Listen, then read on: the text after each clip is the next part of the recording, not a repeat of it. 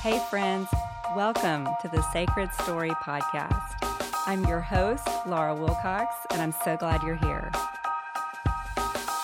During this time, we carve out sacred space to reflect on our God-authored stories, to hear from women in the chapters of their stories, and to think about God's greater story around the world. I'm excited to introduce ordinary yet brave women who are declaring God's faithfulness. I'm honored to be on the journey with you. Here's this week's episode. Hi, friends. Welcome back to the Sacred Story Podcast. Today, we are continuing our awesome series of talking about a significant theme in our story, which is singleness and marriage. And I'm excited if this is the first time you are coming on. Welcome. We are so glad you're here. If you're returning, what a joy to continue to be with you and have you alongside these conversations. And I'm super excited because a dear sister in Christ is here who actually, when I read her story, impacted me. And I said, can I talk to you? And so I'm so excited to have my friend Nancy here. Hi, Nancy. Hi, Laura. So nice to be with you today. I love talking about this. I really do. Well, I love your story because as we were collecting stories for our study, Beautiful Surrender, and your story came across, and the stories are in all different ages and stages of life about how singleness and marriage and how God met women in the midst of both. And so, but I loved yours. And I remember saying, I need to talk to you because I resonate with your story. Well, I think it's mutual, Laura. I think it is. And it was so sweet to get to know you for that very reason. Well, I so appreciate all that you have to offer. And so let's just dig in, but tell us a little bit more about kind of as your story formed and your views of marriage and romance and all that went on in your younger years. Sure. I would love to share that, Laura. Well, I would have to say growing up, I saw commitment in my parents' marriage. And there was a thought that as I saw other kids having their parents go through divorce, I knew in my heart of hearts that would never happen to my parents. I'd have to say I didn't see a lot of affection or romance or even any conversation about marriage and what that's all about. I saw more of a quiet love, kind of not a big fanfare, but just a quiet love. And I also, part of my story is being adopted. And that affected me greatly. There was some struggles with that. There were some joyful parts of that. But I do think that had an impact on my growing up years and maybe a little bit of the disconnect in relationships that I had because I didn't feel that connection in a family unit as much as I could have.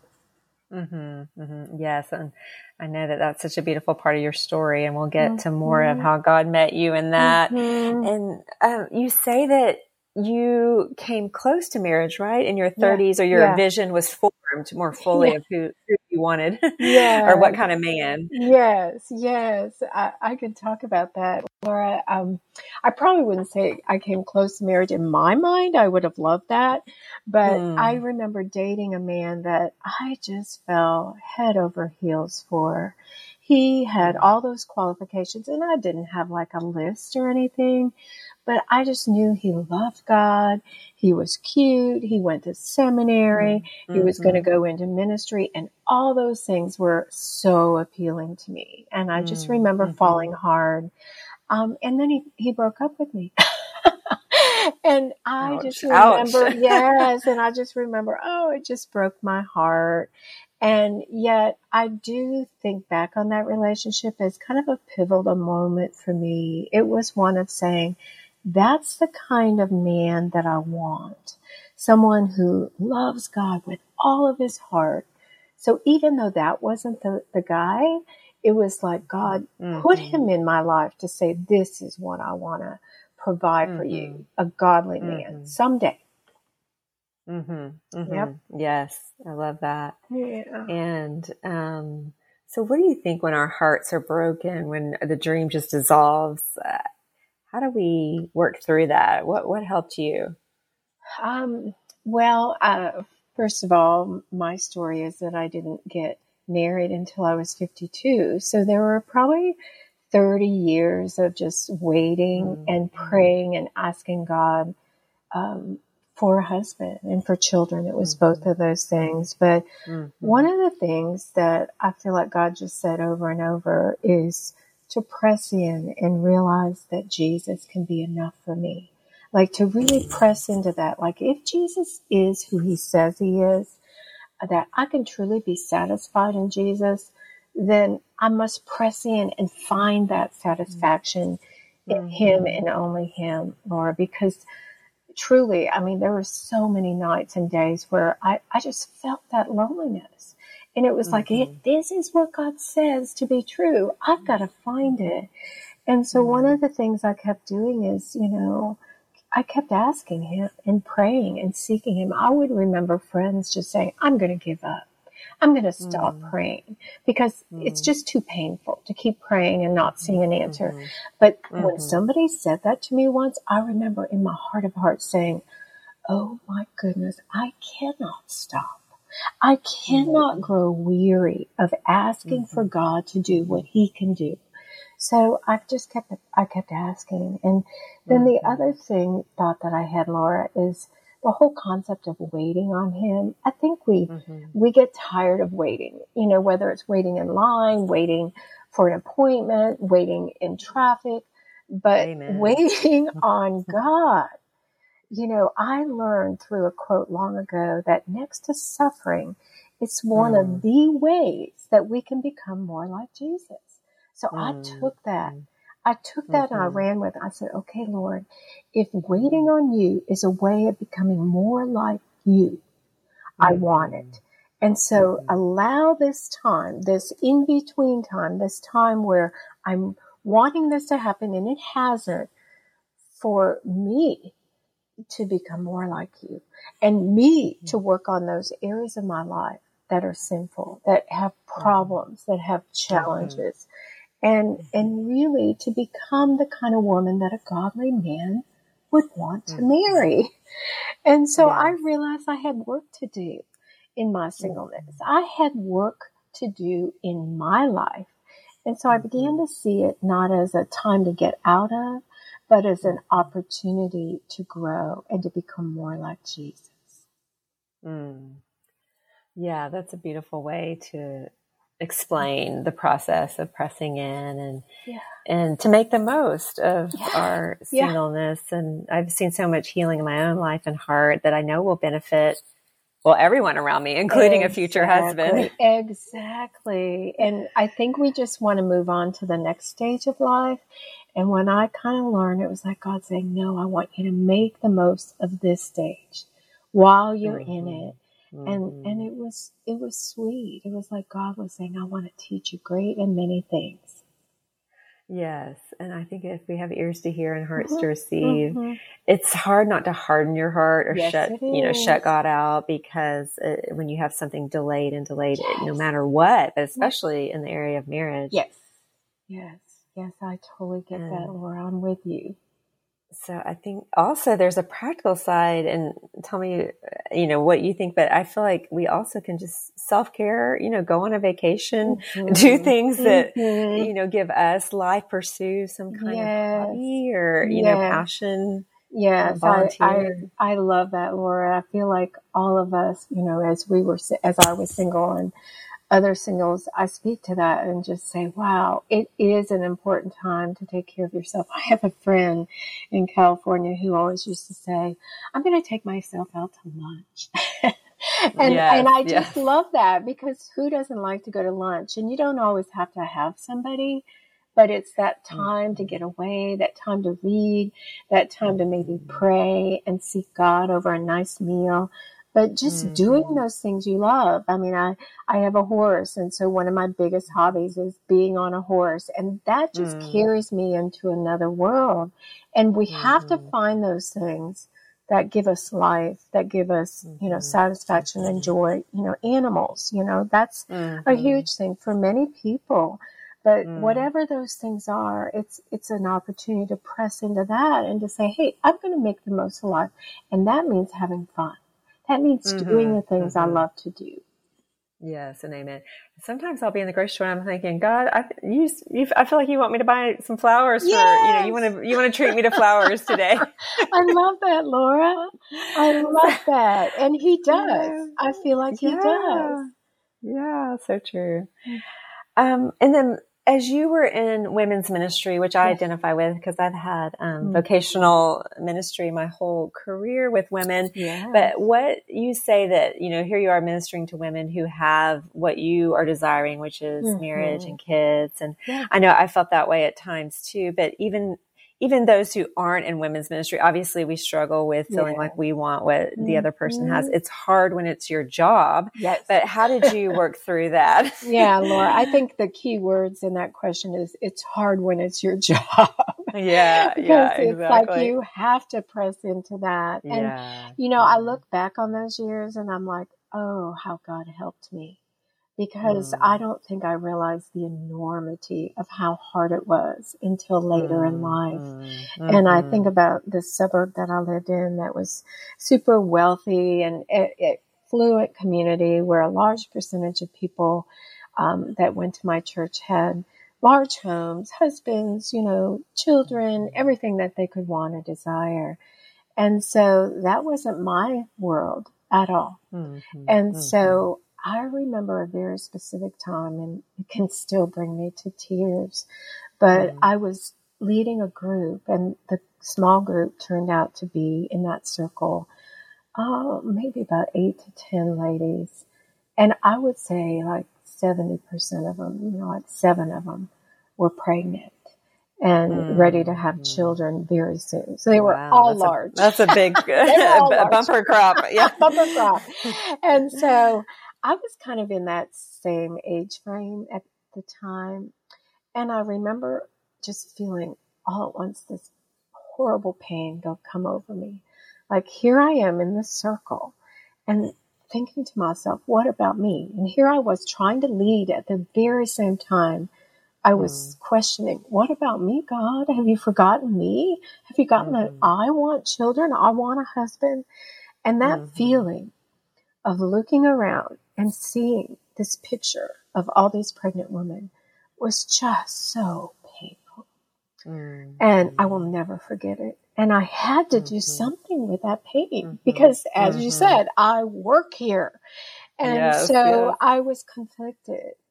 And I had to deal something with my own personal pain on a job. Part of me wanted to run away.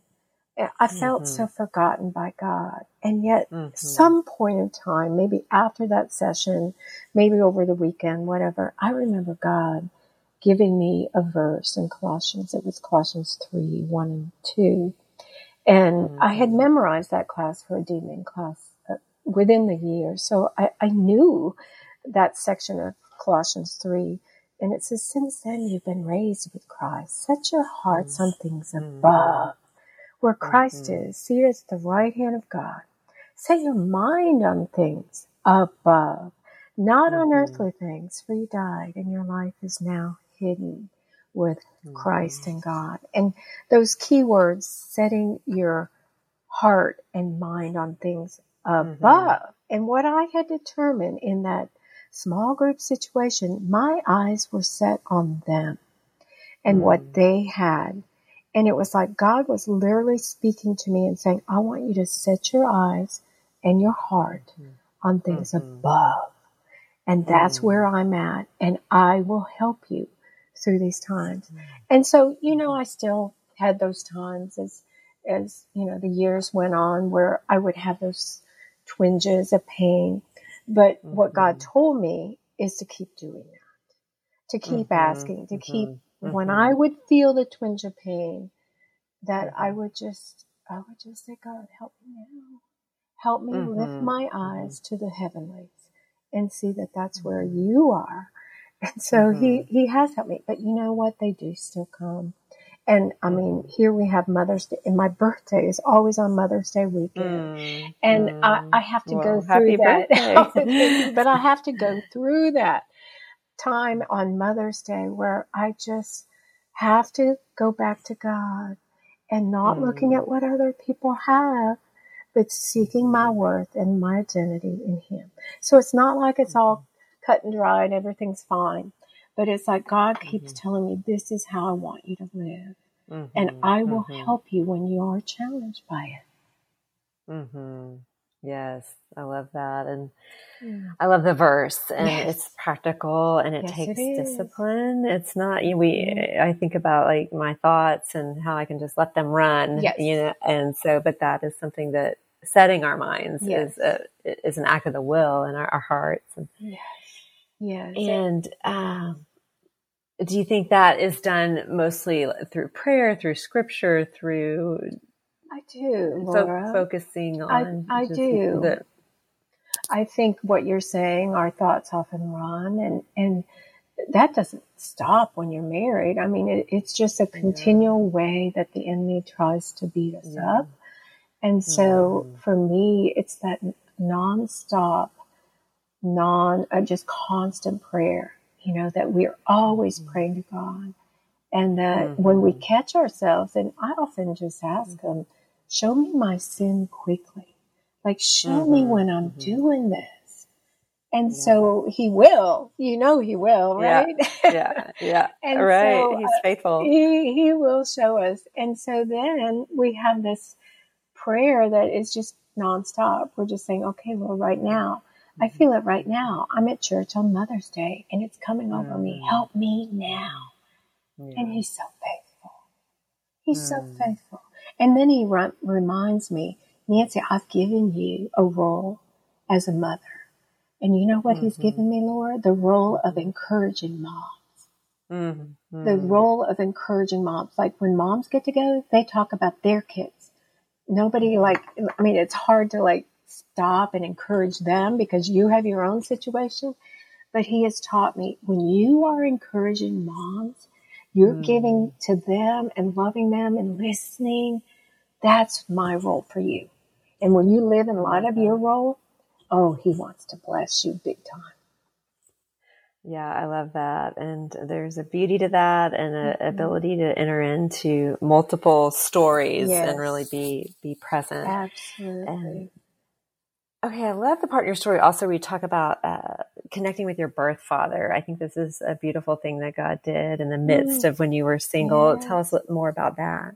Well, yes, Laura. I was living in Southern California, working at a large church there, and I was dating a guy, and I broke up with him this time, but I remember him saying, you need to find your birth parents. Like he saw something in me that I needed to do. And I think that was just a gift from God that He saw that. And so I proceeded to find them. And the story is very brief, but just found my birth father living in California after 3 phone calls. And all I knew was his name. And so it was truly a miracle. And so when I called him and when I actually met him for the first time, I remember sitting over dinner and he was sharing the story of my birth mother and what took place, and that he tried so hard to provide funds for her to give birth to me. And he had just put money into the shares in Northern California that would make him like a millionaire many times over. Wow. And he gave it all to her. And he looked me in the eye and he said, you're $1 million baby and you're worth every you're worth every penny. And I was like, at this point in my life, being in my mid-30s and still single, I was just blown away by that kind of love. I was just blown away by that kind of love, and looking at somebody that looked like me for the very first time in my life, and that he would bless me with those words. It was just like, thank you, God. You hadn't given me a spouse, but it was like you were using this time of my life to make me more and more like you, and to bless me in different ways. Because how much that would just be a refreshment to your soul, and a healing to your heart. Yes, indeed, Laura, it was. It definitely was. when did he move to Australia? Wasn't he in Australia? Yeah, Charles grew up in California, like in Beverly Hills, and had quite a life. And he moved to Australia probably 50 years prior to me meeting him. And, or wait a minute, not 50, but whatever that time was, 30 years. And honestly, he moved just to take a job. They were trying to get people from the States to move there, and they had two young sets of twins, and they took a boat and moved to Australia to start a new life. So, but I found him even there. Yeah, I know. That's what I thought. I thought, oh, well, that's so fun. She got to go to Australia, you know? Yeah. Yeah, it was beautiful. Wow. Yeah, that really is sweet of God to surface him and that he would have such a heart for you. Yes, and it was beautiful indeed. You left the church that you were in Chicago after 12 years because you said there was great heartache. Yes. And how did you navigate that? Because now are you close to 50 at this point? 49. Yeah. Okay. Yeah. Okay. Yeah. Well, how I navigated that, Laura, was, first of all, I had a love for Texas. So I just began to look for positions in Texas and found one rather quickly. And so there was a little bit of like excitement, like, oh, I get to go to Texas again. But more, there was a lot of pain just because church pain can be super painful, but leaving friendships that have been established for a long period of time at 49 years of age was really tough. So it basically meant starting all over again. And those of you who are in ministry know that sometimes you have to move or in other jobs as well. And as a single person, that's not easy. And so picking up and starting over, man, it was hard, but I did it because it was definitely God leading me. And I moved to Austin, Texas. Oh, yay. I went to school in Austin, yay. So I'm biased. Of course you are. So actually, that's how we connected. A board member connected me to you. You are her women's ministry director, or were. Yes. Okay. So you're working in Austin, and then suddenly you get an email. What goes on with that? So I had been in Austin about 2 years, I think, by that time. And I did not have a date once in Austin. I thought, oh, it'll be such a hip town. There'll be so many fun things to do. But I did not. And I hadn't given up on online dating, but I was just taking a break. It was just, I'm done with it for a while. And so all at once, one day, signed off. There you go, Laura. And so one day I was just getting ready to go on a women's retreat. It was a Friday morning.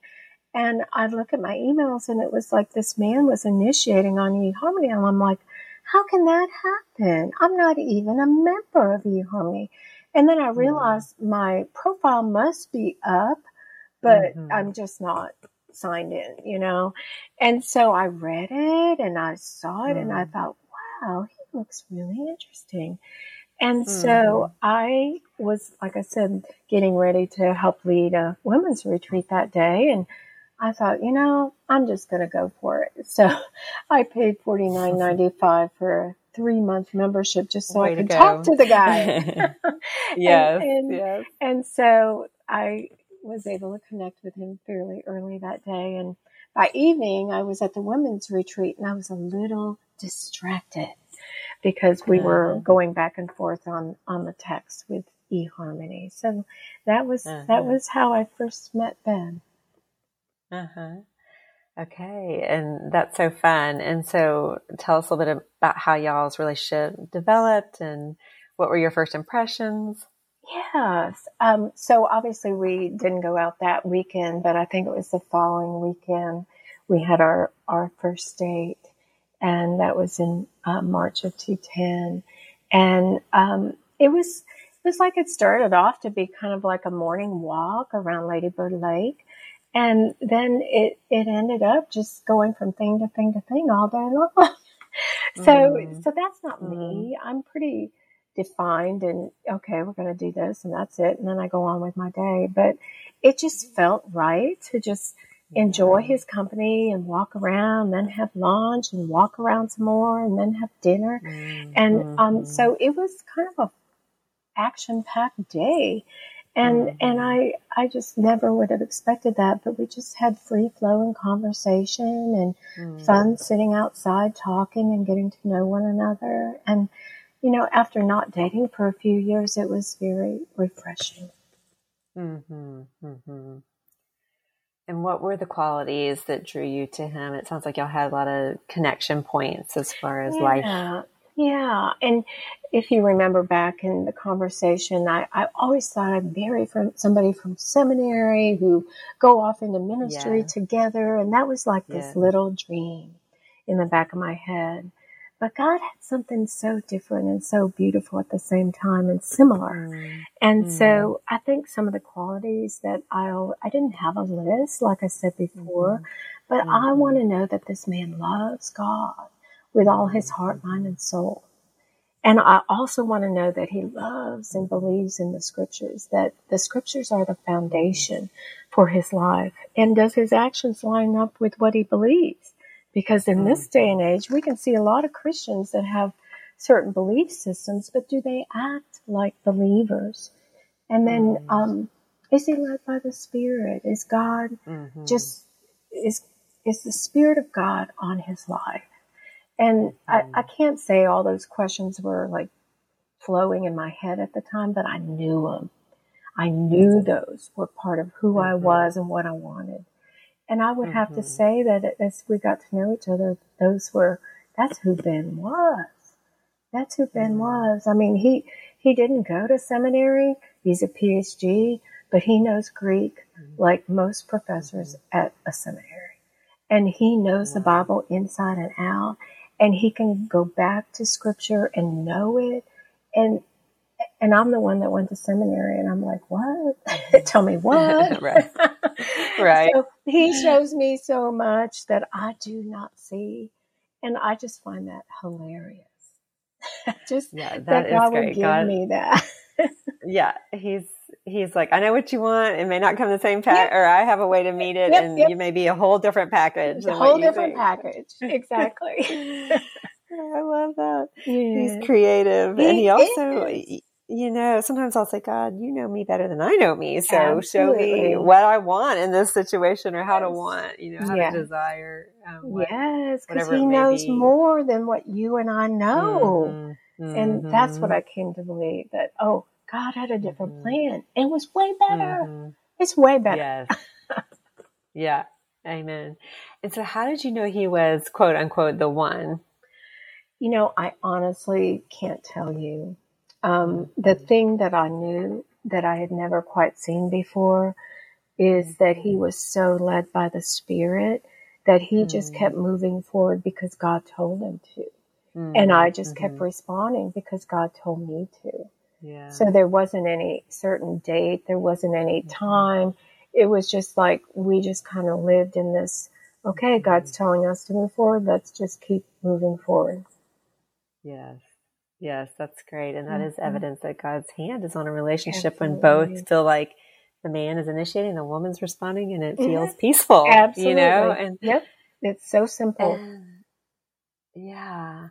I worked with one of my colleagues one time and he was talking about his wife and he said, well, she just continued to say yes when I asked her out. So, Yeah, I guess you would say that about us. Yeah. Yeah. It's very simple. Yeah. Yeah. Well, we talked about qualities that are, that you looked for and found in Ben, but what character qualities would you say are important to develop for women before marriage? And I mean, of course, we continue to develop our character all lifelong lessons. Yes. Well, Laura, I think it's pretty simple. Like I said early on, I had this vision of what I would be like on my marriage day, like on my marriage. What would I be like as a person? Not so much what I would dress, how my hair would look, all those things, but who would I be? And it was in that, like really looking at and writing down goals and asking God to help me become that kind of woman, which is a godly woman, a woman who listens, a woman who encourages, a woman who fears God more than man, and led by the Spirit. Like all those traits became things that I worked on in spiritual formation. And so I think what people do is they think, oh, I want this kind of man and this kind of man and this kind of man. And they've got their list, but they don't realize this time where they can become the kind of woman that is worthy of that kind of man. And I knew that this was a time for me to become the kind of woman that was worthy of the kind of man that I wanted to marry. Yes, that's powerful. Like, who will I be on that day? Yes, a vision of my marriage. Like, who will I be? Yes, that's awesome. And so one thing that is important quality for us single women is to maintain purity, sexual purity. And and how did that look in your dating and engagement? Because it's, no matter what age you are, it's difficult. It's difficult. It certainly is. And I think it has been for me most of my life. I will tell you this, Laura, that for like 12 years prior to meeting Ben, I was involved in a ministry called Intimate Issues. And my role in those conferences that we led was to speak to singles. So when we would do a conference, I would have 4 hours with single women, and it would be mostly a lot about purity and how do we live our lives as a single person. And so keeping that in mind, it was very important for Ben and I not only to obey God, but to realize that here I, Nancy, was involved in this ministry as we were dating. And so we wanted to be above reproach. But in that communication and as we started realizing that this was more than just 1 or 2 dates, Ben felt like he heard very specifically from the Lord. And God made it clear to him that he was supposed to set a strong and hard boundary that we wouldn't kiss. And that we just wouldn't kiss until the day we got married, if that was to be our future. Yeah. And so I remember it was harder for me than him. But I kept thinking, that is hard. I kept thinking that, but this is crazy, Ben. I do not like this rule. And here I'm the one that speaks on this topic, but I had to realize my own flaws and my own weakness. And yet having that boundary, which is not for many, but for that boundary for us was perfect. And so the day we got married was the first day that I kissed him. Oh, wow. That is sweet. And I remember some people, when I was right out of college, there was also you know how things kind of go in trends. There was a trend of not kissing until you marry. And then some people who did felt like less spiritual. And, there's all of that. Yeah, exactly. But it's so not true.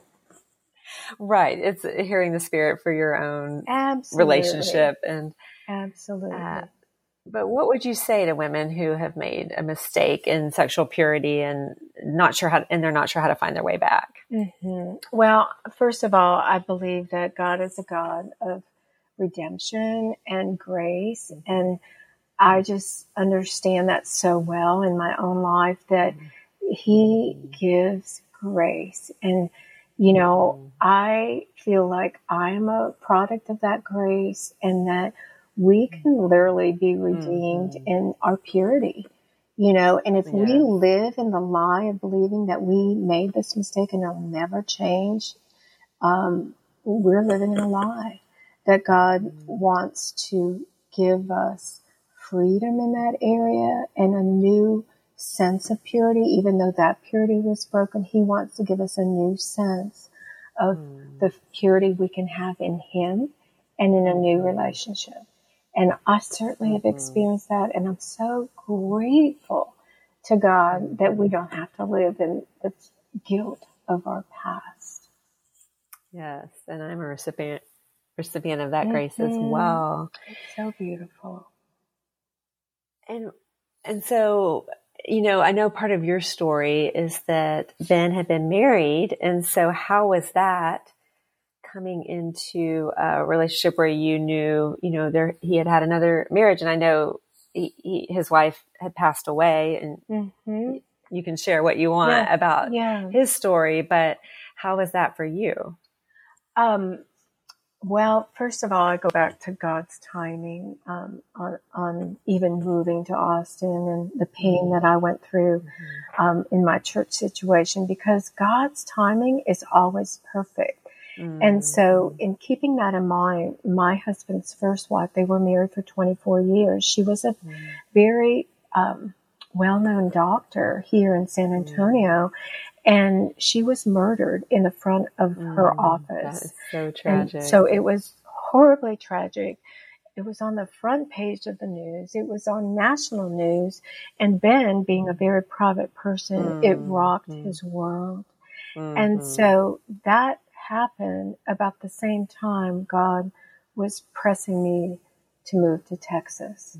And so I'm like, even when I look back on that, I mean, as horrible as his situation was, I even see how God's timing was, okay, now I'm going to move her down there. And in time they will meet. He went ahead of both of you. He went ahead of both of us because he wanted to give Ben a new love, after he had grieved the loss of his precious wife. And so I honestly feel blessed, because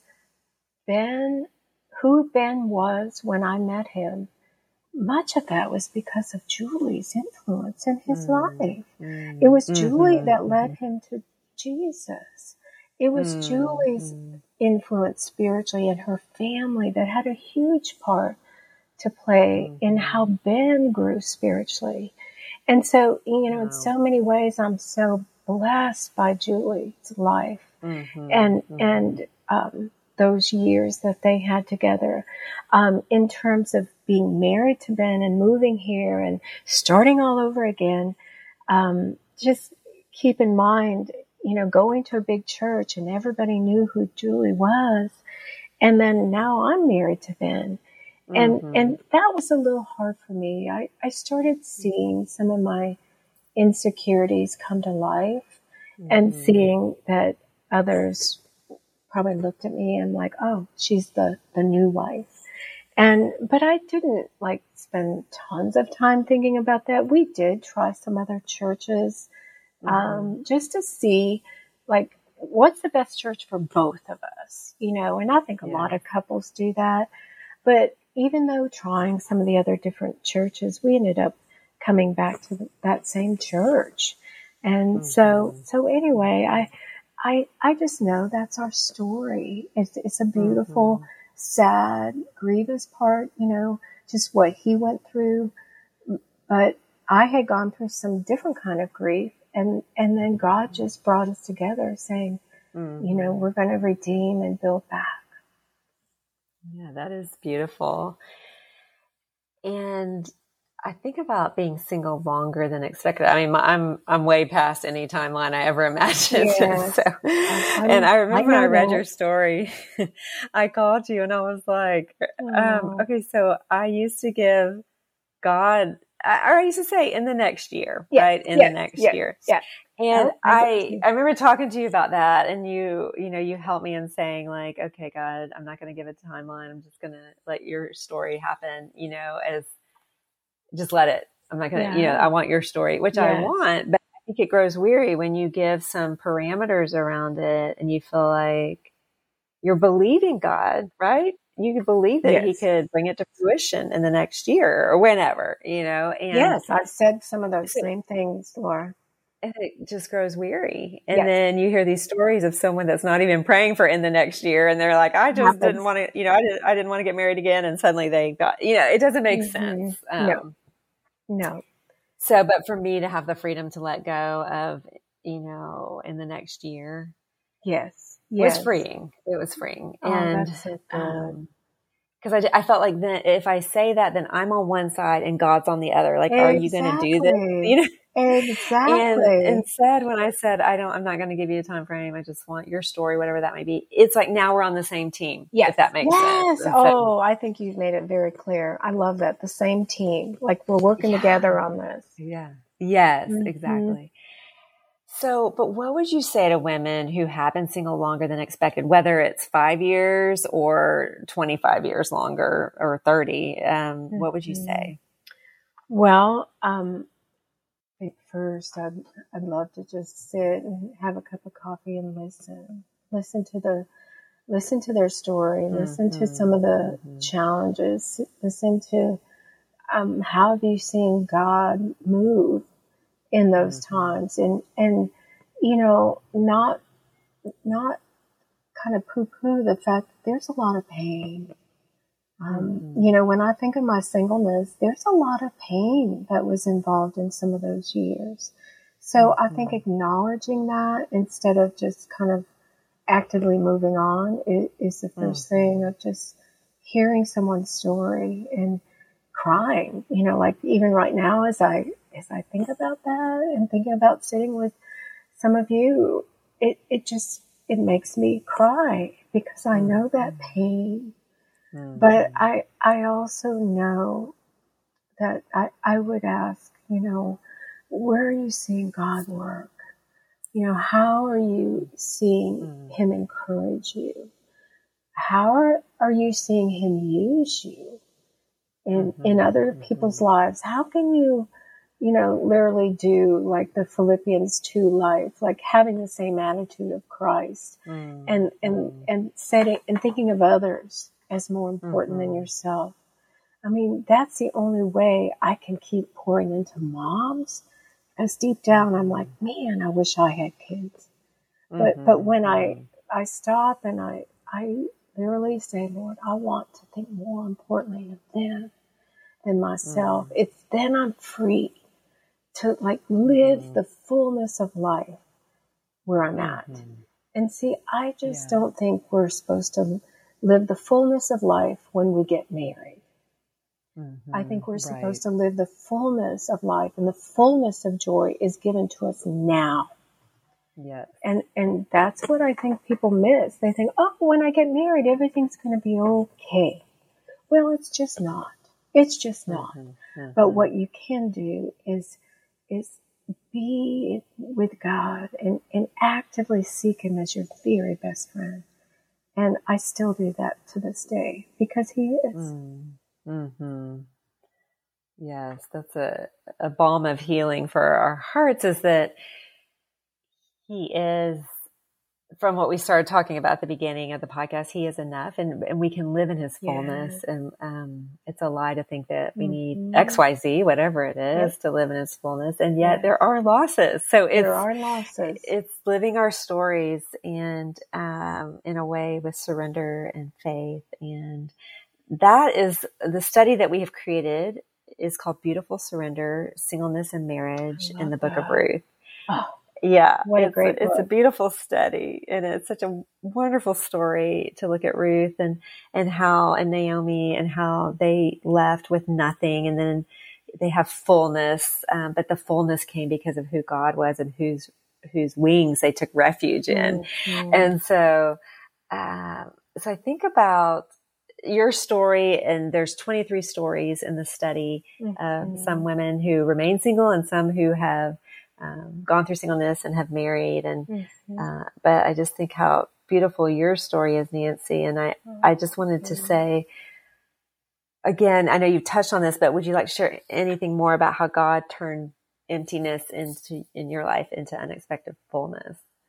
Yes. I think just realizing that he was always there with me, and he loves me so much that he was the fullness in my emptiness.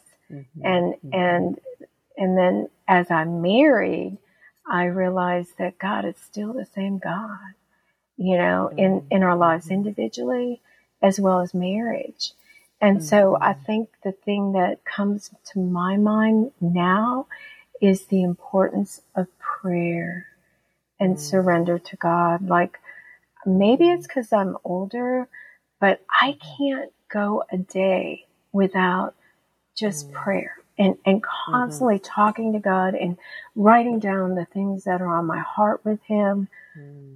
Prayer has become, and in marriage, prayer is so important, like praying over my words and my actions and my my disagreements with Ben, or what we're to do or not do.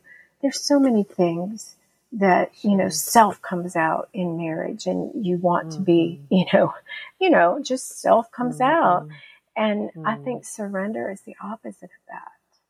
Surrender is just giving ourselves to God and allowing Him to walk with us and partner with us, whether it's singleness or marriage. And so I feel that emptiness, there was emptiness in being single, but I also learned that He was very full and very much my friend in singleness. And that has helped my marriage. Those days of just depending upon Him to be my everything, oh my goodness, it has helped my marriage now. So prayer is a huge thing for me. And I feel like I want God to keep me on a short leash. Like I keep my dog on a short leash. Amen. Like, okay. Yeah. But I want Him to keep me on a short leash in my marriage, so that I'm always talking to Him. Like we're always in conversation. And I'm honestly like, Lord, give me wisdom now. Help me know how to love my husband. Help me tonight as we go out. Like just really seeing Jesus in all of it. So that's what I would say about I love the title of your study. And I think it's so important for us to learn it, whether single or married. Yes, it is. It is the beauty of surrender and the amazing way that we see God in that space. And so, Nancy, I love how your story speaks to beautiful surrender. So thank you for joining us today and sharing all that you've shared. Thank you, Laura. It's been my joy. Thank you.